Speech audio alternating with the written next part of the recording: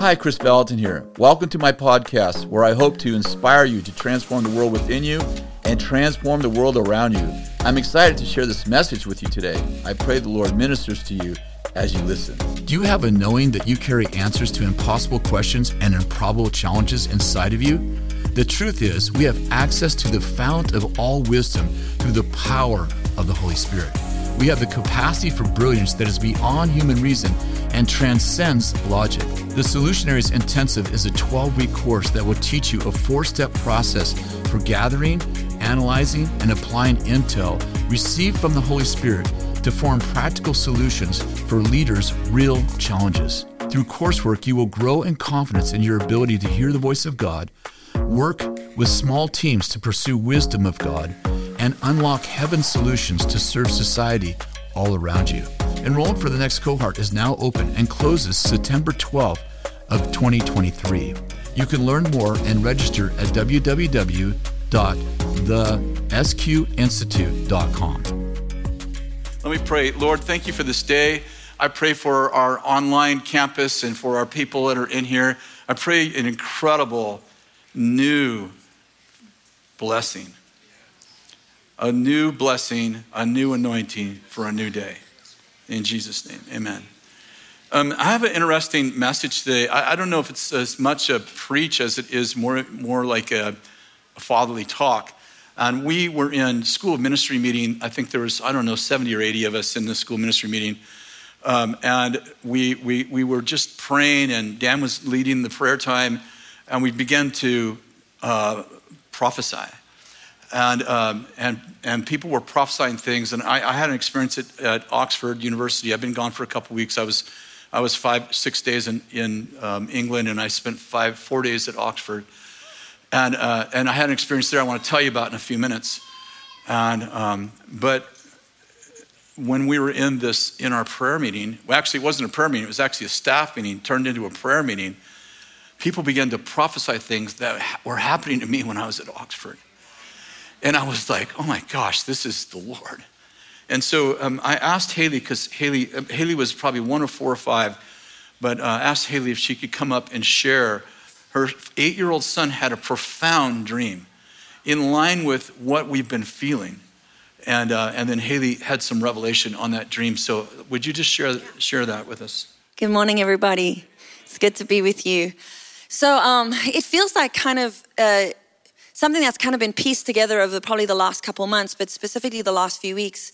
I was driving my son to school, first week of school-ish, and I asked him, as any mom would, how did you sleep last night? And he was like, bad. And I'm like, bad? Why do you sleep bad? And he was like, I had these crazy dreams, and they were waking me up. And so I started asking him what the dream was about, and into the dream, I began to realize God was speaking to him. And so he had this dream where he went into a store with his dad. It looked like Hobby Lobby and Target mixed together, which is a conundrum in and of itself. And there were different bins. There were bins with computer games, bins with stuffed toys, and then there was a wall of cards. And he said some of the things were free and some of them you had to pay for. And his dad said to him, hey, bud, mom's asked me to go buy some birthday cards, so why don't you go pick out a game, but make sure it's not free. This was the point where I was like, God must be speaking to my son, because no parent tells you to pick out the game that's not free. And so I stopped him. I said, are you sure? He said, no, it couldn't. He said, it had to cost us something. And so he continued with the dream. He went over to a bin and pulled out a game. And on the front, he said, it said Chase. He said, not like the Paw Patrol character, like the bank. Do you know the bank, Chase Bank, Mom? I was like, I do know the bank, Chase Bank. We go to it. He's like, okay, so it was Chase Bank. And then the game was a mystery game. And when I went to go play it, I went in and I was trying to solve mysteries. He was like, it was really dark and really intense.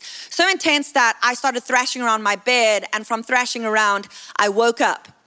And he actually ended up going back to sleep, and he went back into the dream, and he realized playing the chase game that it was about to expire on August 15th. And he said he knew it was August 15th and he was playing it and he needed to play fast because it was about to expire. Well, at 1 a.m. on August 15th in his dream, the game expired. He returned it to the bin and he went to pick out another game, and now he picked out the game called Dreams. And he said, in this game called Dreams, he was called a dream crafter, like a combination of Minecraft and Lego, I don't know. But he said, I was a dream crafter, and I was, whatever I built and took to bed became the reality that I lived in. And he said that the store was no longer Target / Hobby Lobby. Now, he said it was our home, but he said it was like Bethel Church. And he said it was wood on the outside and metal on the inside. And while he's sharing with me, it's like I'm just getting a download from the Lord. And he said to me, Haley, you as a house and even as a community, that you've been in a season of mystery that has cost you something. And it's been a season of radical investment into mystery and into the unknown. And the Lord reminded me on August 11th and August 15th, this is so bizarre, but I climbed into my car and it smelled so strongly of pineapples. I was like hunting around my car trying to find it, like one of my kids drop a sweet, like a candy or a juice or something, and there was nothing in my car. So I texted Ben Armstrong, who's the dream interpreter. I was like, what does pineapples mean? And it's all about glory and authority and vacation and dreaming. And on August 13th, Dave Ward had called me and said, Haley, I have a word for you. It's a word for Bethel, but it's a word for you. And it was Psalm 126. And Psalm 126 says that when the Lord restored the captives from Zion, restored their fortune, they were like those who dreamed. Now, captives don't dream. Captives hold tight because they've lost much. But these captives, they dreamed. Their mouths were filled with laughter and joyful shouting. And it ends with those who sowed in tears will come back with sheaves of wheat, with shouts of joy. And Bill Johnson prophesied in May, or was it maybe April, when Artist Carter was hit by a car. He said that artist will not die, he will live. It will be a sign of Zechariah 1, that which the enemy had raised up against Israel, the Lord would raise up artists who would raise up a horn, a standard against the enemy. And what I felt was, I feel like for us as a church that the season has shifted.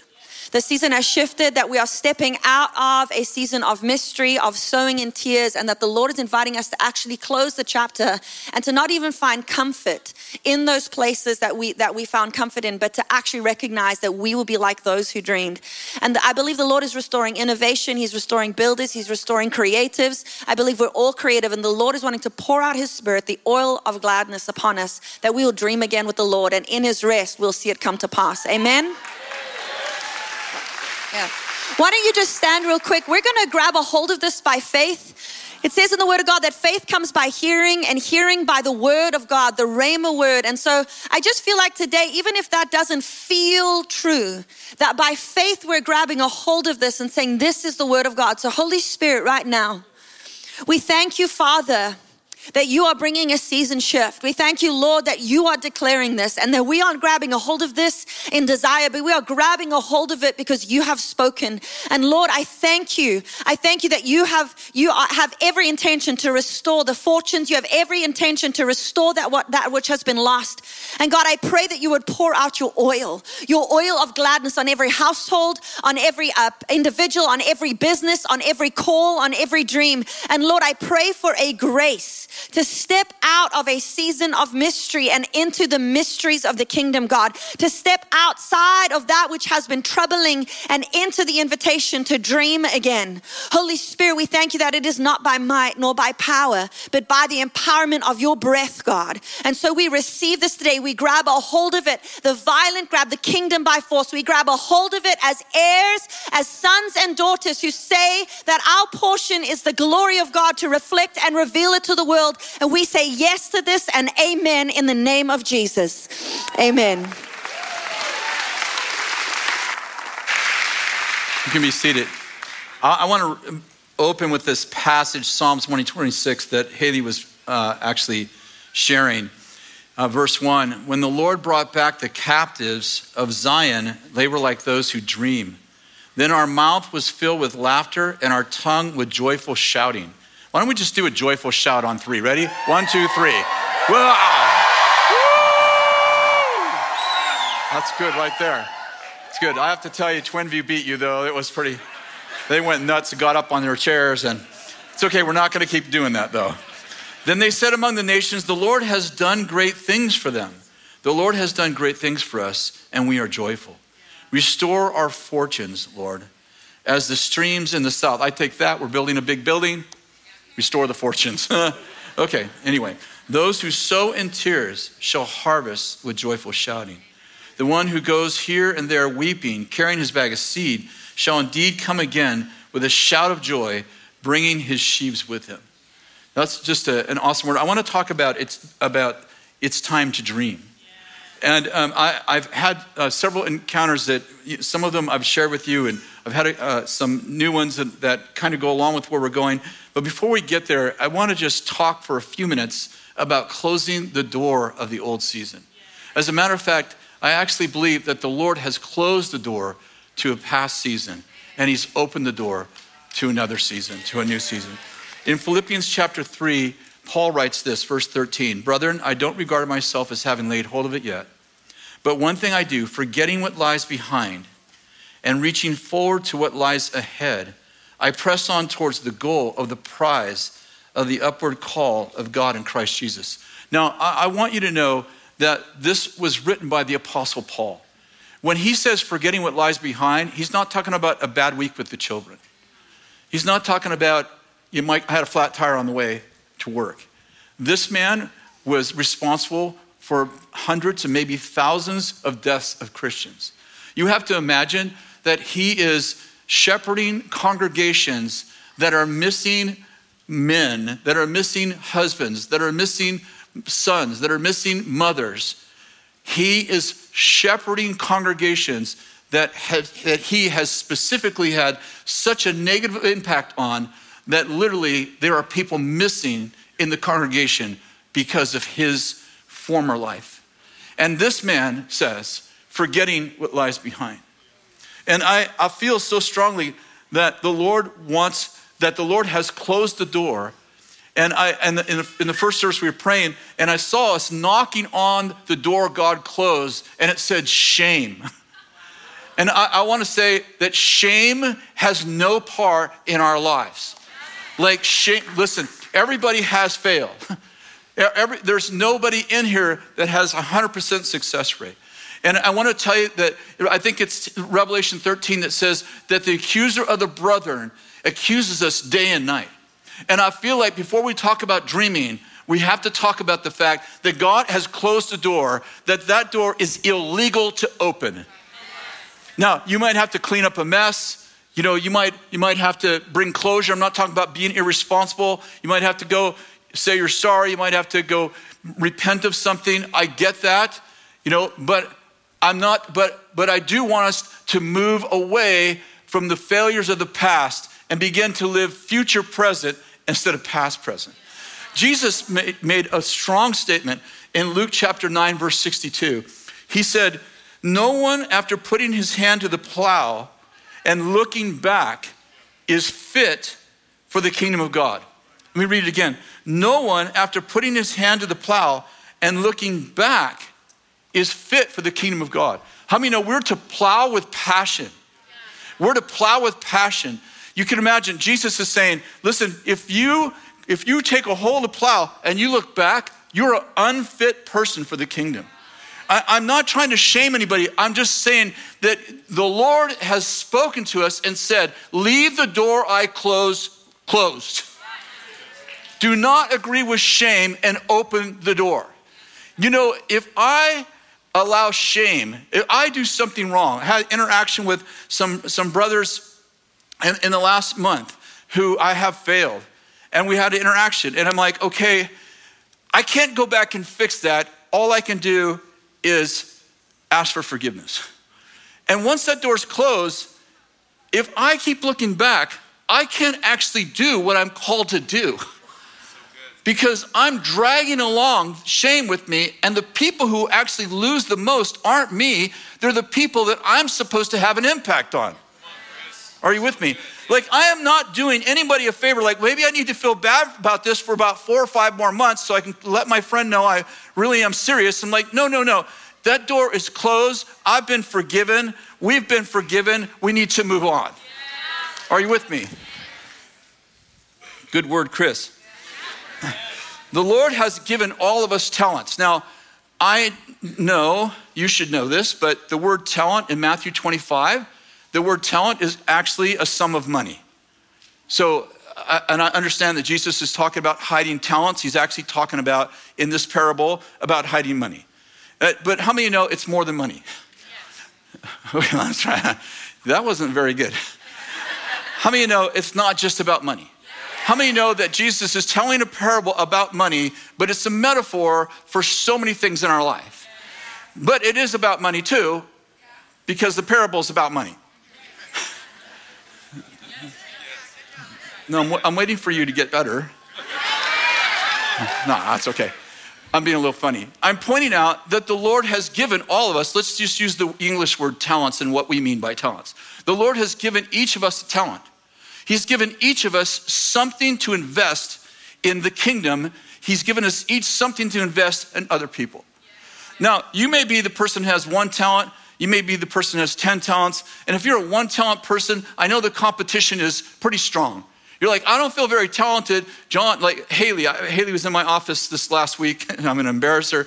Haley's like a 10 talent person. She can sing, she can dance, she can act, she plays like 3 instruments, she can preach, she can mother, she can lead. And I'm like, I just feel intimidated around her. I'm like a 1 talent or 2 talent person, and I do a lot with 1 or 2 talents.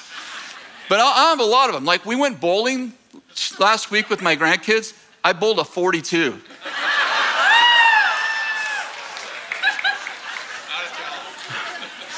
Yeah. Oh yeah. Well, they put bumpers up, and I bowled an 87. And I had 6 of my grandkids with me, who all obviously very much outbowled me. They were so embarrassed that my grandkids were so embarrassed. They were just like, when a ball went down and hit a pin, they're like, look, you did it. like I'm 8. Like, whoa, Papa hit a pin.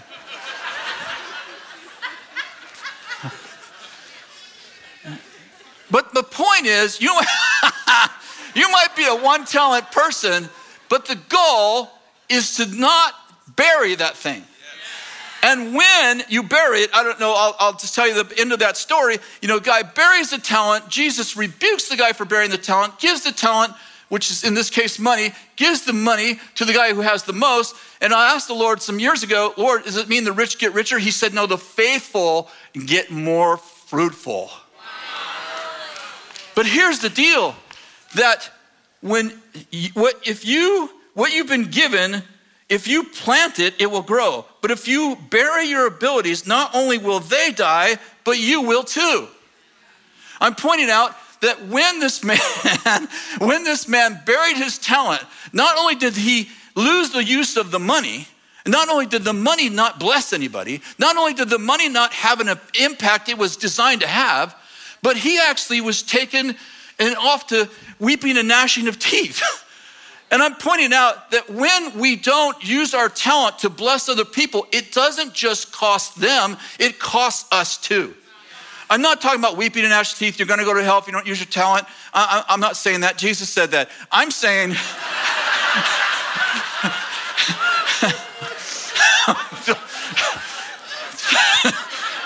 It's right there in the Bible. I don't know what to say. I'm not going to recover from that. I'm just going to go on. I'm just pointing out that all of us, everybody, there was nobody born with no talents. There's nobody that's born with no ability. There's nobody that's born with nothing they can do to actually help other people in life. There's nobody like that. No human like that. And when I use what I have, maybe I'm the 1 talent guy and I look over at the 10 talent person and I'm like, I'm embarrassed that I have so little. Listen, I can get to the 10 if I will use the 1. If I will give myself to what I'm called to give. Are you with me? So we have to lose this encumbrance. You know, Hebrews 12 says, leaving the sin and the encumbrances that so easily entangle us. I'm not talking about the sin today. I'm talking about the encumbrances. Things that we carry around that feel holy, but they keep us from being effective. Are you with me? That thing that everyone's forgiven me for, but I still drag it around. That thing that happened to me that wasn't my fault. I grew up in a pretty tough home. Had some things that I love to keep behind that door. Not the door of denial, the door of eternity. That is gone, Chris. Don't let your past affect your future.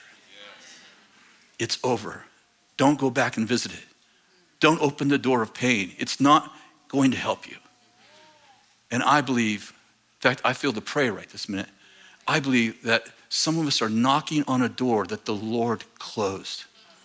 And you're like, I need to get there. So I know there's some counseling and all this stuff. And if the Lord takes you a different direction, fine. But I feel strongly that some of us are trying to get closure for things that God closed years ago. And Lord, I pray right now, I release people from shame. The shame of if you really were serious, you'd still feel bad about it. And that is just junk. And I just release you to repentance, a new way of thinking.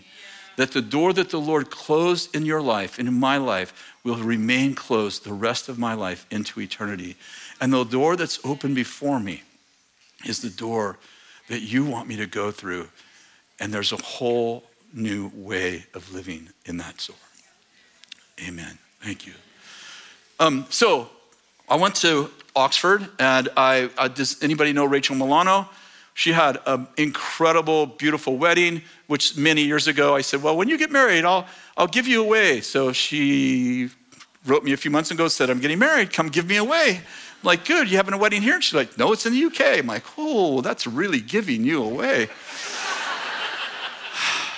So a beautiful wedding in this beautiful cathedral that have you guys ever been to cathedrals in like in Europe, England? They're just incredibly beautiful. I think this one took like 300 years to build or something like that, some crazy thing. And then we went to a castle for the reception. And I was feeling very kingly. I was like, I slept at the castle. I was feeling so good about myself until my castle door wouldn't open.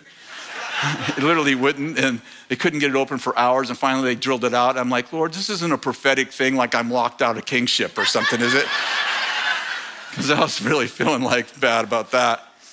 But it was really awesome. I'll tell you a little bit more about that in a little bit. But we went to Oxford, which Oxford is a city and a university. It's actually one. Oxford University is made up of 32 universities all together.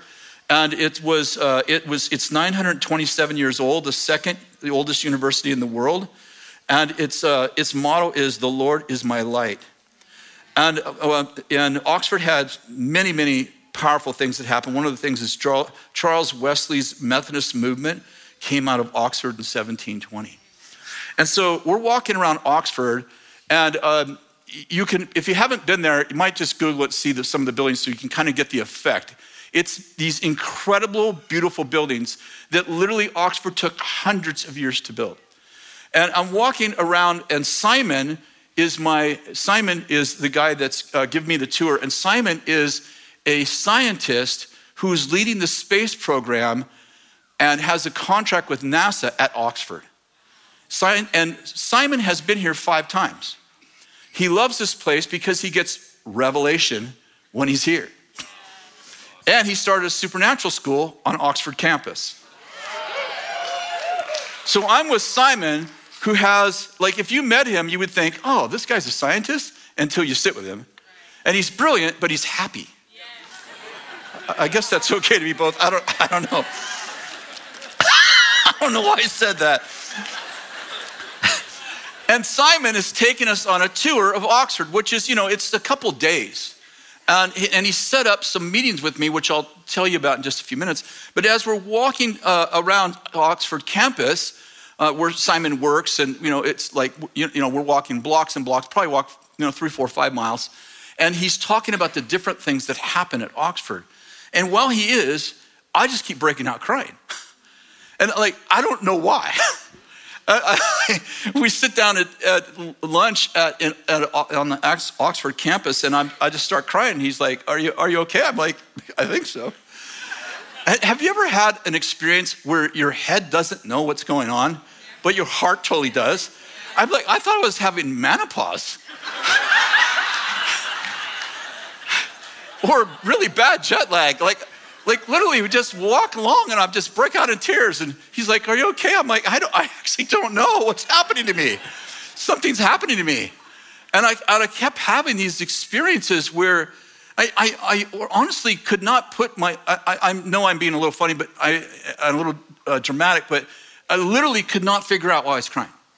Like it wasn't like I saw something, it was moving, and I'm like, oh yeah, it wasn't like that. I just was maybe feeling the presence of God. And we're walking this, I think it was the second day, we're walking down, like these are all cobblestone roads with beautiful stone buildings, beautiful stone buildings.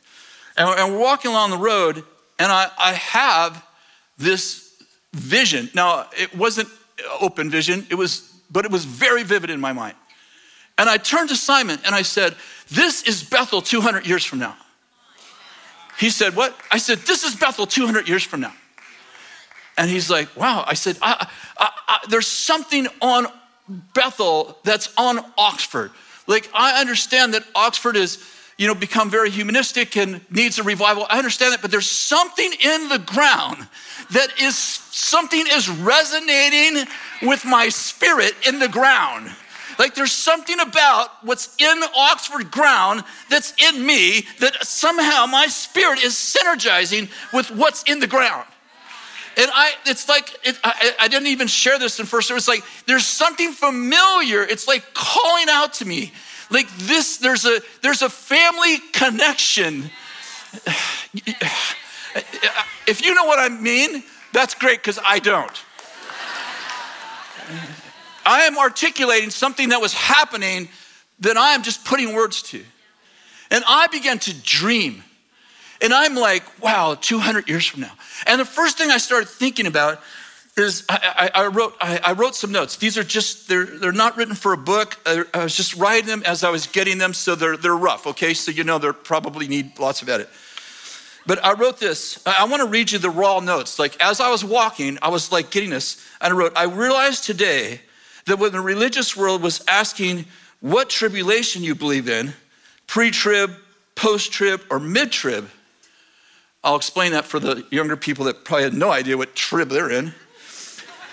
Bill Johnson was asking the question, how much of heaven can we have on earth? Now, for the younger generation, let me just, it would be normal for you not to understand what I just said. In the Jesus movement, and probably earlier, the question that every Christian was asking was, do you believe the rapture is going to happen before the tribulation, in the middle of the tribulation, or after the tribulation? So you actually would identify with people like that. They'd actually argue and split over it. And when you went to a prophetic conference, you didn't go to a conference where they taught you how to hear the voice of the Father. You went to a conference where there was charts, and different speakers got up and posed their reason why the rapture would be at the beginning of the tribulation. And the beast would be here. And I actually got a tape series, and one of the tapes, the cassette tapes, it was you know what a cassette tape? Yeah. One of the cassette tapes was the title, How to Keep Your Children from Taking the Mark of the Beast. So when Kathy and I met Bill and Benny 4 years after we were saved. So, I'm like, okay, so I meet Bill and we're trying to getting to know each other. Well, I don't know if Bill's trying to get to know me, but I'm trying to get to know him. And I remember asking Bill, like, you're our leader. Are we like a pre-trib rap or a mid-trib rap and a post-trib rap? And Bill's like, I don't know. I just want to know how much of heaven we can have on earth. And I'm like, not on that. Not on the multiple choice identity questions. I mean, there was probably lots of other people, but Bill was the only leader I knew that wasn't trying to answer that question. Like it didn't trouble him that he didn't know the answer to that question. He was like, I don't know. I never heard Bill do one message on the beast. To this day, I'm still waiting for him to tell me who the beast is. And I wrote this while I was walking. Bill inspired insights into legacy, hope for future generations, honor, which is the highway to prosperity, and prophetic vision. And I began to realize at Oxford that there were people that started Oxford that were asking different questions than other people were asking. Metaphorically, people were like, when's the tribulation? What's going to happen with the beast? And these people weren't answering those questions.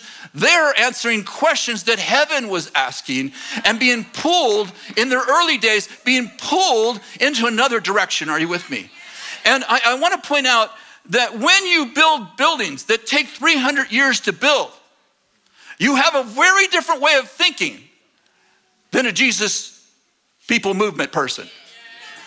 Let me say it differently because that sounded rude. How you behave, how you view God, how you view yourself, and what you build out of that has everything to do with the core values of the way you see life.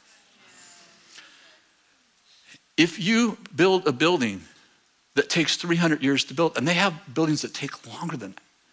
And I'm not talking about like they built the building, then Joe added onto it, then Henry got it in charge and he added 2 more bedrooms. I'm talking about the architect drew a building that took 300 years to build. And probably cost 100 times more than that local congregation was ever gonna raise in their generation. When people ask us, are you gonna finish the building next week? I don't know. These people built buildings for 300 years. That cost 100 times more than they could ever afford. And they actually believed that God was in this project that are you with me?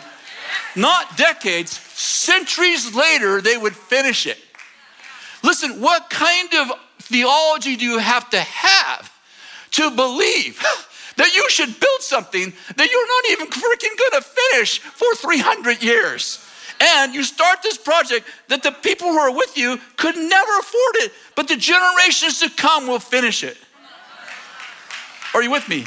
I'm pointing out that you have to think differently than when is the beast coming? And are you pre-trib or post-trib? And we build ugly buildings. I'm not talking about we like y'all or like y'all. I'm talking about we have a different core value in Protestantism. We brag about the fact that we didn't spend extra. We got, the church is in a building. Church is people of God. Well, that's true. That's absolutely true. But when you go into a cathedral, like Rachel's wedding, and it's got a steeple that's hundreds of feet high, I mean, you walk in there, and I understand, like, people would say, well, the Spirit's gone. I get that, but there's something about the people who built this, that they had a revelation of the majesty of God. They had a revelation of the majesty of God because they built something that reflected their values of the time. And yes, maybe, let's say, they didn't have a full revelation of God. I'm not sure we do either. Right, but they built according to the revelation they had, and they were trying to express the fact without amplification, without all the things that we have in these days, PowerPoints and all that. They were trying to express, when you walk in there, that God is amazing. And they're trying to build a building that would say, we love a God who is majestic. Are you with me? Okay. Maybe I'll lose you in a minute, and I'm pointing out something. I'm pointing out that we need to hold on to things old and build new. About a few days ago, I woke up at 3:00 in the morning and I was thinking about the impact that Oxford had on me. The impact that Oxford had on me. I was just thinking about, just really trying to find, thinking for what was going on in here. I still am. Like, what was that? And why did that happen? And how does it relate to us? And I said, well, I wonder, I started looking up some of our universities. Harvard was built in 1636, 387 years ago. Its motto was truth. And Harvard was named after its benefactor, the Puritan clergyman, John Harvard. It's the oldest institution of higher learning in the United States. Its influence, wealth, and ranking have made it one of the most prestigious universities in the world. In its early years, Harvard primarily trained congregational clergy. Harvard was founded to train pastors. Its motto is truth. Get this. Yale was founded 321 years ago. Its motto is light and truth. Yale is the third oldest college in the United States.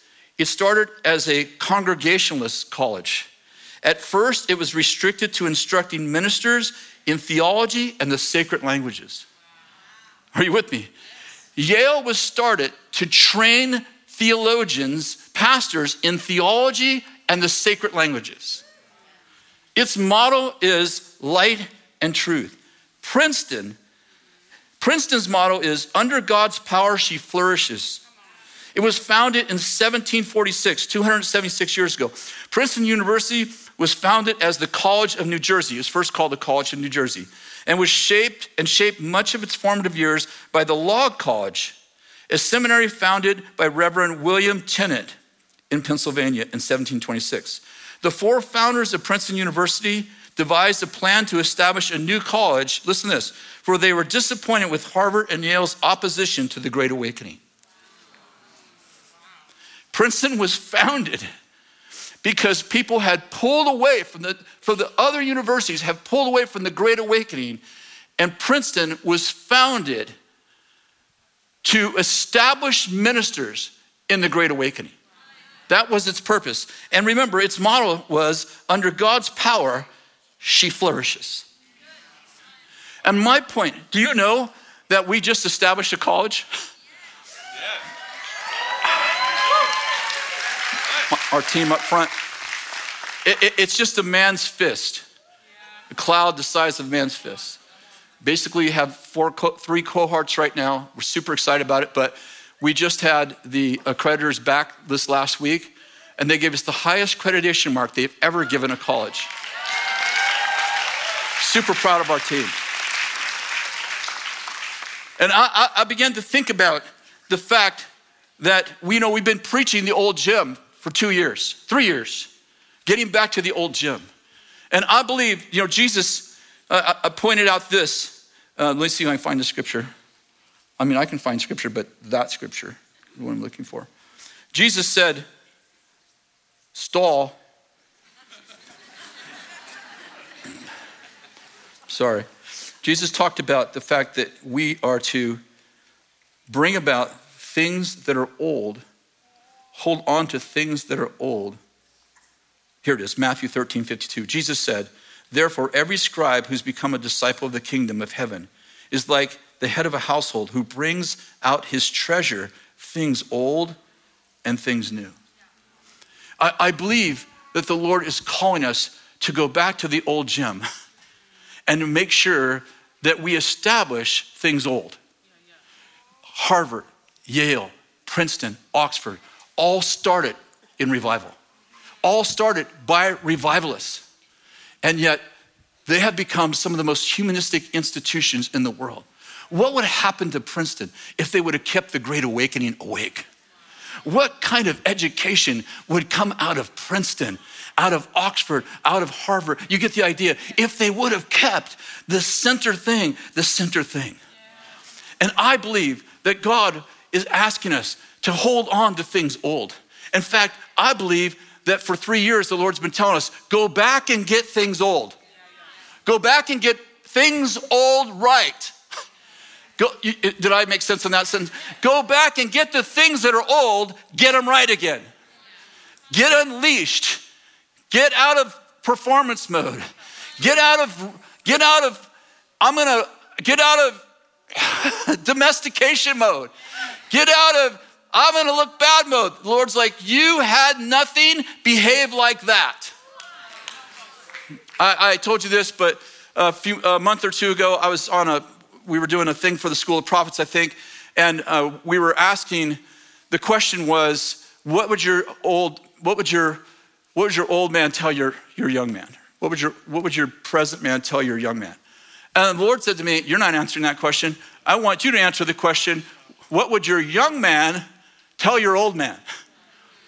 And I was sitting there and I start crying. I'm like, I don't want to tell my young man something. My young man needs to tell my old man, take a risk.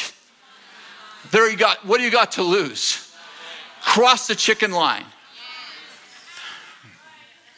I could say some more things, but we're streaming. That's what my young man would say.